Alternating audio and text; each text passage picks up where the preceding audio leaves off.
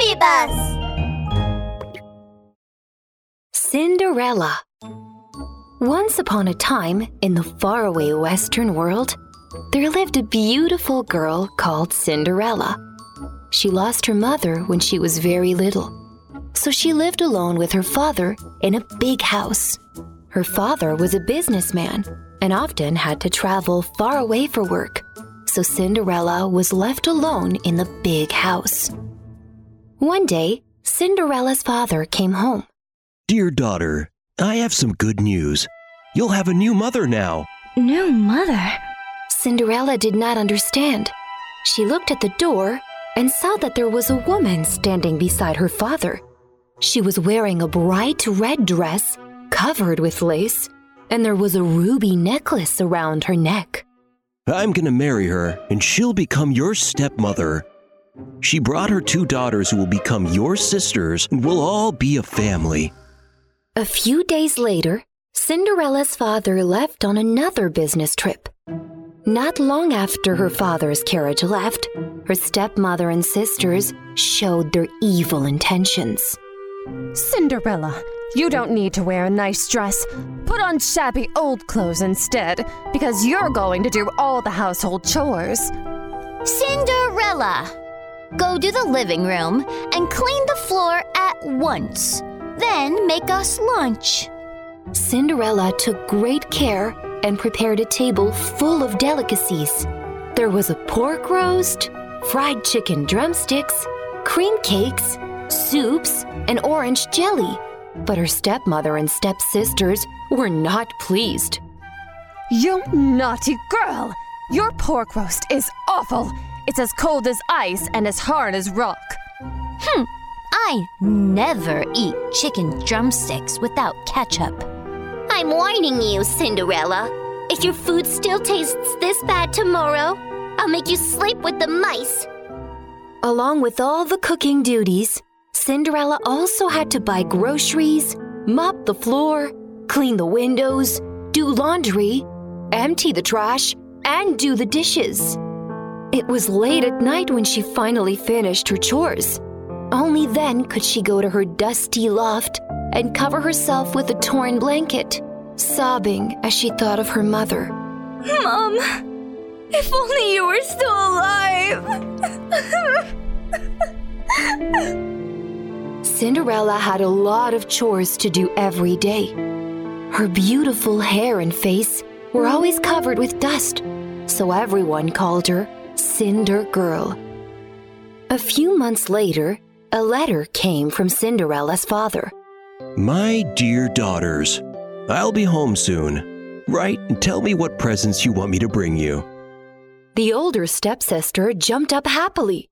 She wrote, Dear father, I want 100 pieces of milk chocolate. The younger sister also screamed happily. She wrote, Dear father, I want 100 pearl necklaces. Cinderella was quiet for a moment, then wrote, Dear father, I only want a sapling. Ha ha ha! What a joke! A sapling? You can't eat it or wear it. What's it for? That's right! What a silly girl! Her 2 stepsisters laughed at Cinderella, but Cinderella wanted to plant this sapling at her mother's grave so that it could keep her mother company. Cinderella's father came home and brought her a sapling. She planted it at her mother's grave. Whenever she missed her mother, she ran to the grave and had a good cry. Her tears watered the sapling, and it grew bigger and bigger. One day, as Cinderella was scrubbing the floor, her older stepsister came into the room joyfully, holding a piece of paper in her hand. Come see this! We received a notice saying that the king wants to hold a ball for the prince, and the most beautiful girl at the ball will become the prince's bride.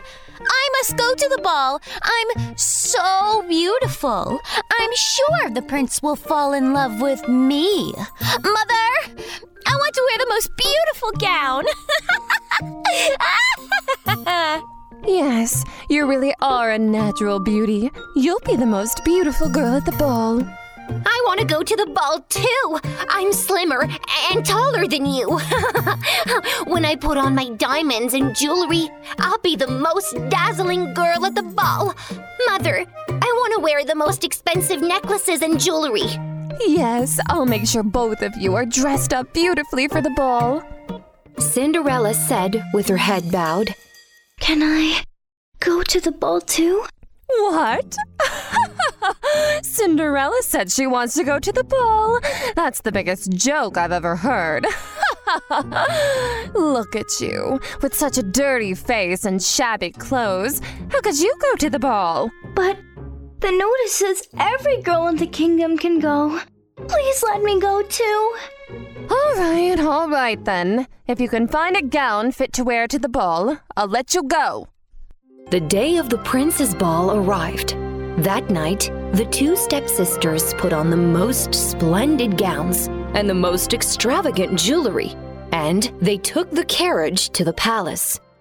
Watching her stepsister's carriage drive farther and farther away, Cinderella was very sad. She returned to her loft, and tears rolled down her face. I don't have a beautiful gown. I can't go to the prince's ball. Don't cry, Cinderella. I can help you to go to the ball. Cinderella heard a strange voice in the loft. She saw a fairy with sharp eyes standing on the windowsill.